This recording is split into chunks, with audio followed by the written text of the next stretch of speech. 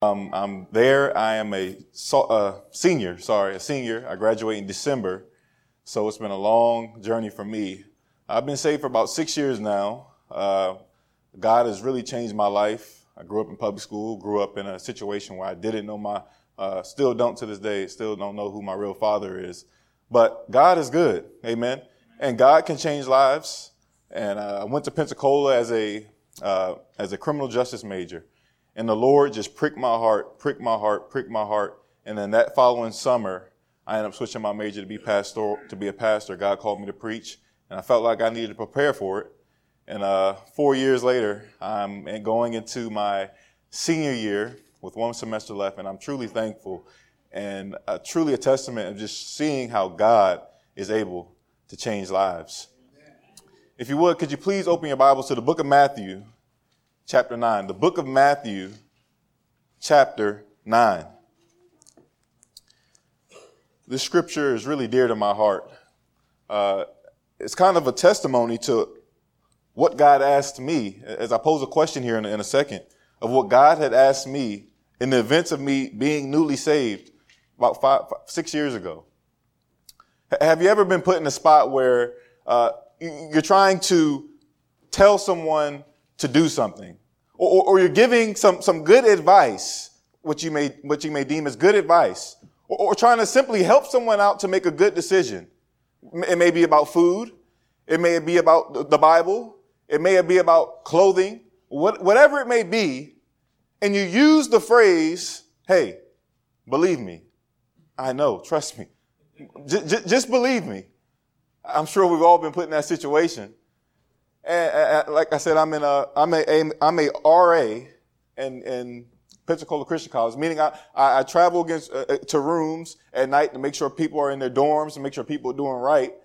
And oftentimes I'll get a question, hey, am I able to do this? Am I able to do that? Does this match?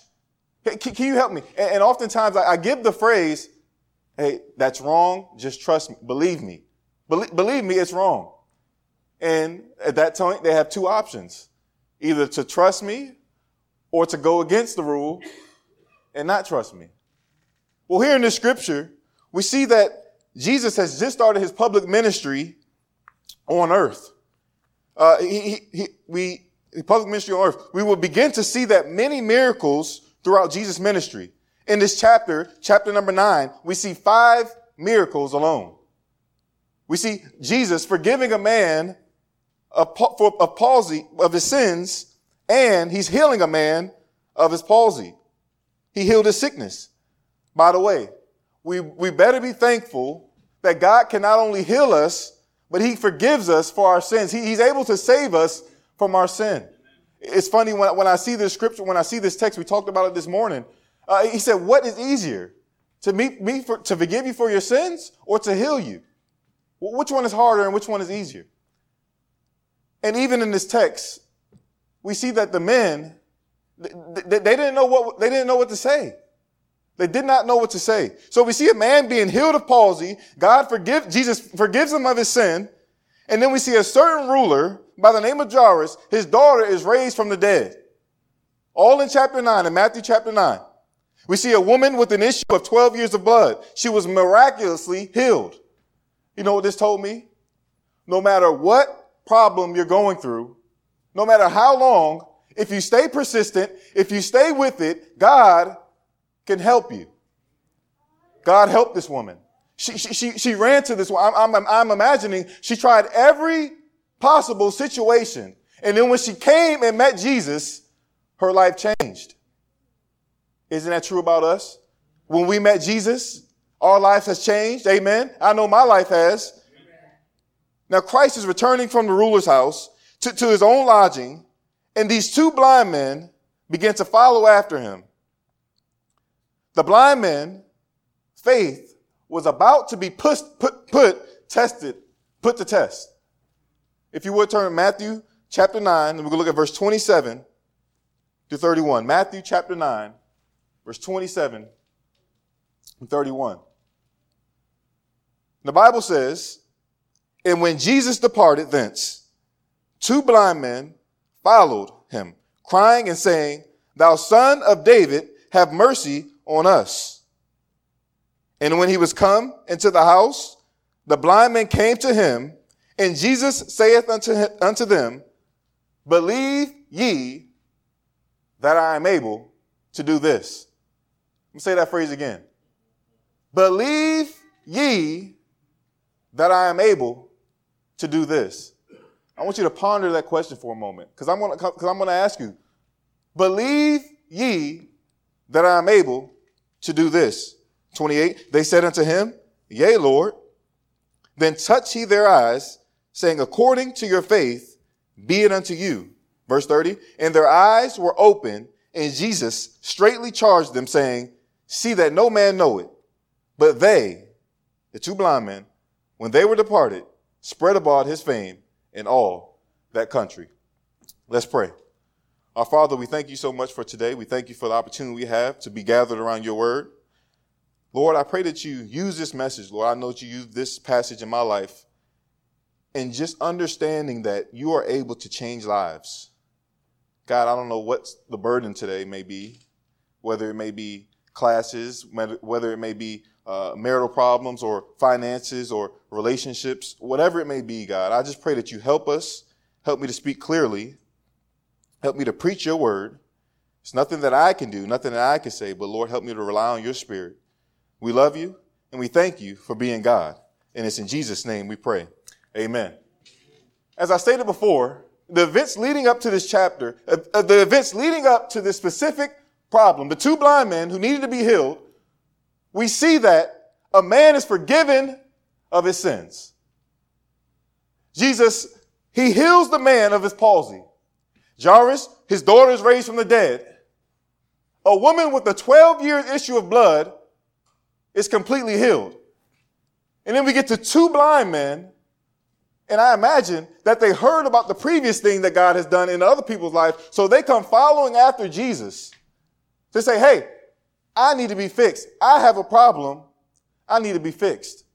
So we see in this passage, we see that there's a definite problem. Verse 27, there's a definite problem. The Bible says, and when Jesus departed, two blind men followed him, crying and saying, thou son of David, have mercy on us. First, I want you to notice that there's a definite problem. They were blind. Okay? They were blind. Now I ask, they were blind, but what problem are you going through today? You say, oh, my problem may be different. No, well, look at the previous situations that Jesus fixed, and they were all different. He raised someone from the dead. He healed a man of palsy. He forgave him of sins. He healed a woman. He healed a woman with a 12-year issue of blood. So what problem are you going through today? Might I tell you that Jesus is able? Jesus is able, whether it's financial, whether it's relational, whatever it may be, Jesus is able. And by the way, we ought to thank God that he doesn't just fix one specific problem, but he's able to control and fix every single problem if we give it to him. We see that there was a proven track record. In the events leading up to the chapter, they had a past to look at, and I'm sure this helped strengthen their belief. You can just imagine them. They're two blind men, and they're walking around trying to see, and they know, I got to get a hold of Jesus. I wonder how they found out about Jesus. Was it because of the past circumstances that they healed from someone else?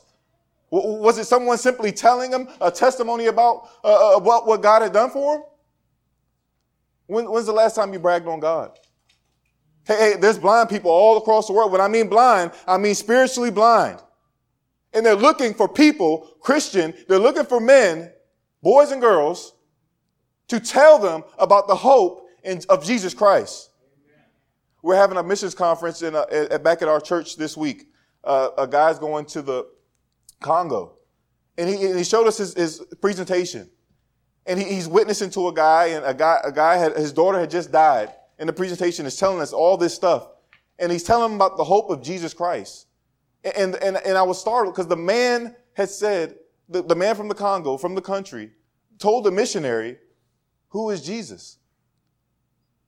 You see, people are waiting. People are looking for an answer. You go knock on doors. People are looking for an answer.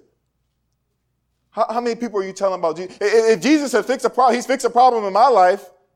So I ought to be telling people. You see, the two blind men had a history, had past memorials of people whose life had changed that they could rely on. So you see that there was three aspects in this passage that I want you to see. There was a definite problem. They were blind. Okay, they were blind. There's a definite problem. I'm sure we can attest that all of us have something going on in our lives right now. It may not be sin. It may just be something that maybe it's seeing a loved one saved. Maybe it's financial, as I've repeated again. Maybe it's relational. I don't know what it may be, but we all have to identify the problem that we're going through. And not only that, we must approach God with that problem. I want you to notice too, that there's a desperate plea. We see that there's a definite problem. They were blind. There was a need. There was a distinct need. They knew they needed to be healed. But I want you to notice that there was a desperate plea. In verse 27, the Bible says, and when Jesus departed thence, two blind men followed him, crying and saying, thou son of David, have mercy on us. The Bible says they followed him. This to me shows a sense of urgency. I know oftentimes we can have a problem in our lives, but yet how many times do we try to get wisdom from someone else or somewhere else instead of going directly to the Bible? Look, read with me. The Bible says the two blind men followed him. This is a sense of urgency. Are you willing to follow after God in order to get an answer to prayer or that you're looking for? They didn't waste time. They had an option. The Bible says they followed after Jesus. Then I want you to notice that they came crying. When was the last time you came to God crying about something? I'm talking to myself too. When is the last time I came to God crying, burdened about someone, burdened about seeing someone saved, burdened about being able to give, whatever it may be, burdened about seeing, doing more for the church? What has it been? When was the last time that you were so urgent about this problem, this distinct need, that you cried out to God about it? The Bible says, now obviously the situation wasn't talking about sin, but we all have a problem that's common. And that's a sin problem. We all have a sin problem. So when it comes to sin, are we burdened about it? Do we cry out about it? Do we go to God? God, why did I? The Bible says they gave him a clear title. The Bible says, thou son, look at it in verse 27. He says, thou son of David, have mercy on us. I can picture the two blind men crying, thou son of David, David, have mercy on us. God, have mercy on us. When's the last time we did that? I'm talking to myself here. When's the last time I cried and said, have mercy on me? Have mercy on us, Jesus. There's a distinct problem. The Bible says they were blind. There was nothing they could do. Nothing they could do with the problem. It was already in them.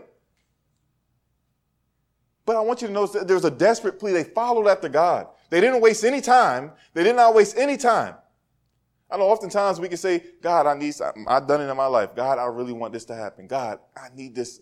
But I don't take the necessary steps to get closer to God in order to have that happen. The Bible says, draw nigh to God and I'll draw nigh to you.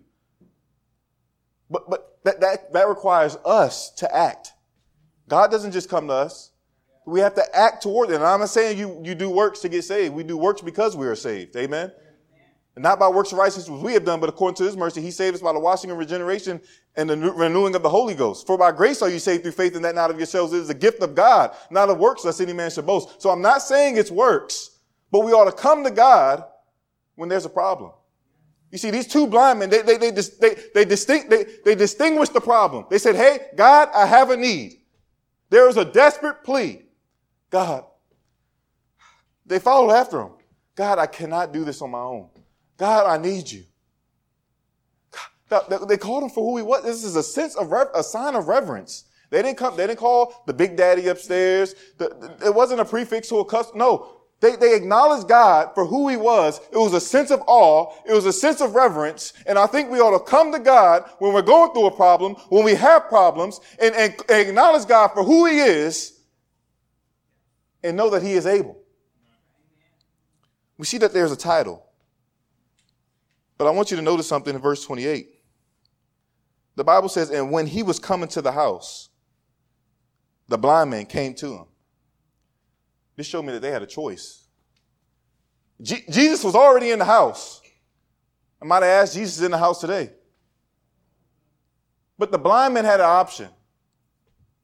The blind men came to him. They didn't depart. The Bible says when Jesus came into the house, the blind men came to him.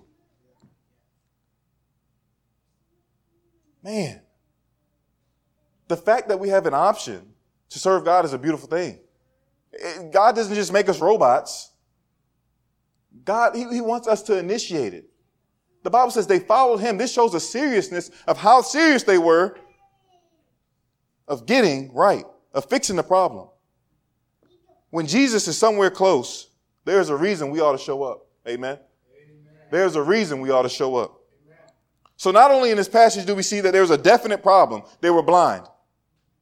Definite problem. They were blind. They had something going on that they themselves couldn't fix. But there was a desperate plea. They followed after God. They acknowledged God for who he was. And they came burdened. They came crying after Jesus. But next, I want you to show us that there was a defining perspective. A defining perspective. Verse 28. And when he was coming to the house, the blind men came to him, and Jesus saith unto them, believe ye that I am able to do this? And they said unto him, yea, Lord. That's that question I asked. That's that question I asked earlier. Believe ye that I am able to do this? At the age of 20 years old, grew up in a home that didn't and a single mom and a little sister. I grew up adopting to the world's philosophies, in public school my whole life, not going to church off and on. I got a basketball scholarship to Bluefield College in West Virginia. All they had was a Walmart. The Walmart was the mall, the movies, everything. There's nothing there but Walmart. And I ended up playing there for a couple of years, got into some trouble, lost my scholarship. And on my way back home, got into some trouble. It's before I was saved now. And my mom got diagnosed with cancer in the brain, with tumors in the brain. She got those removed. We lived in an apartment in Woodbridge, Virginia. And she said, and she couldn't work. Okay? There was no finances. I lost my scholarship. It's just me, my sister, and my mom. And we get to the point where we get evicted. We get kicked out the house. We sleep in a car for approximately 2 weeks in Suitland, Maryland, driving, trying to hide the car because the car's trying to get repossessed. The people are trying to repossess the car. And we're sleeping in the car. And I remind you, I'm not saved at this time.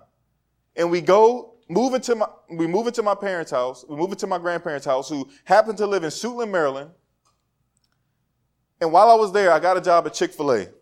And I was there for approximately 2 years before I met Brother Baldwin. He adopted me into his home as one of his sons.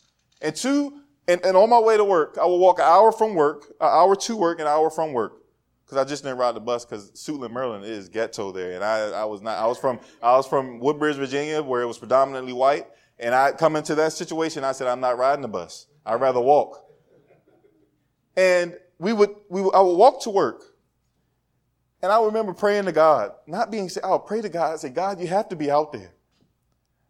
God, I can't do this on my own. I lost everything.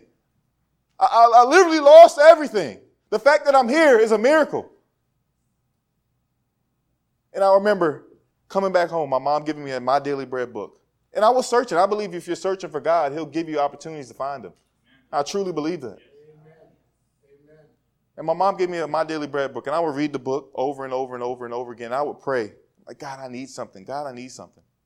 I ended up moving to my other set of grandparents' house who go to church. I said, God, I need to find someone to go to church. And my grandparents that happened to go to Crossroads Baptist Church, they said, if you're going to live with us, you got to go to church Sunday morning, Sunday night, Wednesday night. I said, Lord have mercy, I want to go to church, but I wasn't planning on going that much. Good night. And I would go to church. And Brother Baldwin, every time I'll see him, he'd come up, give me a big hug and love on me. Then I got saved October 13, 2013. October 18, 2013. And there was some things in my life that I had to give up. It was a debt I owed at Bluefield College that I wasn't sure I was going to be able to ever go play basketball, ever go back to school again. It was some friends that I had to give up that I wasn't sure I was going to have to give up. It was some personal problems I was going to have to give up, some addictions that I was going to have to give up that I wasn't sure I was going to be able to give up. It was some relationships I was going to have to give up, some friends I was going to have to give up. And I remember reading this text. And God spoke to me. He said, these are two blind men. And God spoke to my heart when I was reading this text. He said, Deont'e, don't worry about what you can do, but do you believe me? He asked the question. Believe ye that I am able to do this? Amen. Amen. And he's changed my life. I've been clean for 6 years, ever since I've been saved. I'm at Bible college, about to graduate. I'm called to preach. Hopefully one day I'll be pastoring a church. But it all started with the question, believe ye that I am able to do this? So we see that there's a trust. You have to trust God. They didn't live off the faith of the other people, the two blind men. They didn't live off the faith of Jairus. They didn't live off the faith of the woman that had the 12-year issue of blood. They didn't live off the faith of the man with the palsy. But they had their own personal faith with God. They said, I understand. I've heard what God can do, but I cannot rely on this. I have to meet God where he's at. I have to have my own individual, practical faith. Amen. We see that there was a touch. The Bible says, then, in verse 29, then touched he their eyes, saying, according to your faith, be it unto you. I look at this as they were close enough for Jesus to touch him. When's the last time you got so close to God where you feel like God's been just touched you? Man, that's an awesome feeling. The Bible says he touched them. He touched their eyes. We ought to be so close to God that we can be sensitive to his voice and that he can touch our lives. We ought to be. That means getting in the word. That means praying. That means discipling. Like my brother said today, if we don't disciple, that's on us. That's not on the person. That's not on the disciplee. That's on us. We got to be discipling. Amen. Amen. How do they know about Jesus? We have to, the touch that we get from God, we have to touch others with. We have to show them how they can be touched. There's people with plenty of problems, sin problems all across the world. But how many people are we touching? We can get so caught up and bogged down to our own lives that we forget about the Great Commission and understand that we have to touch others. If you want the church to grow, touch others. If you want to see more people saved, touch others. Don't be selfish with it. Hey, don't be selfish with it. I'm going to show you on later in the text that they had a testimony. But we see in verse 30 that there's a transformation. There's a transformation. The Bible says, and their eyes were open, and Jesus straightly charged them, saying, see that no man know it.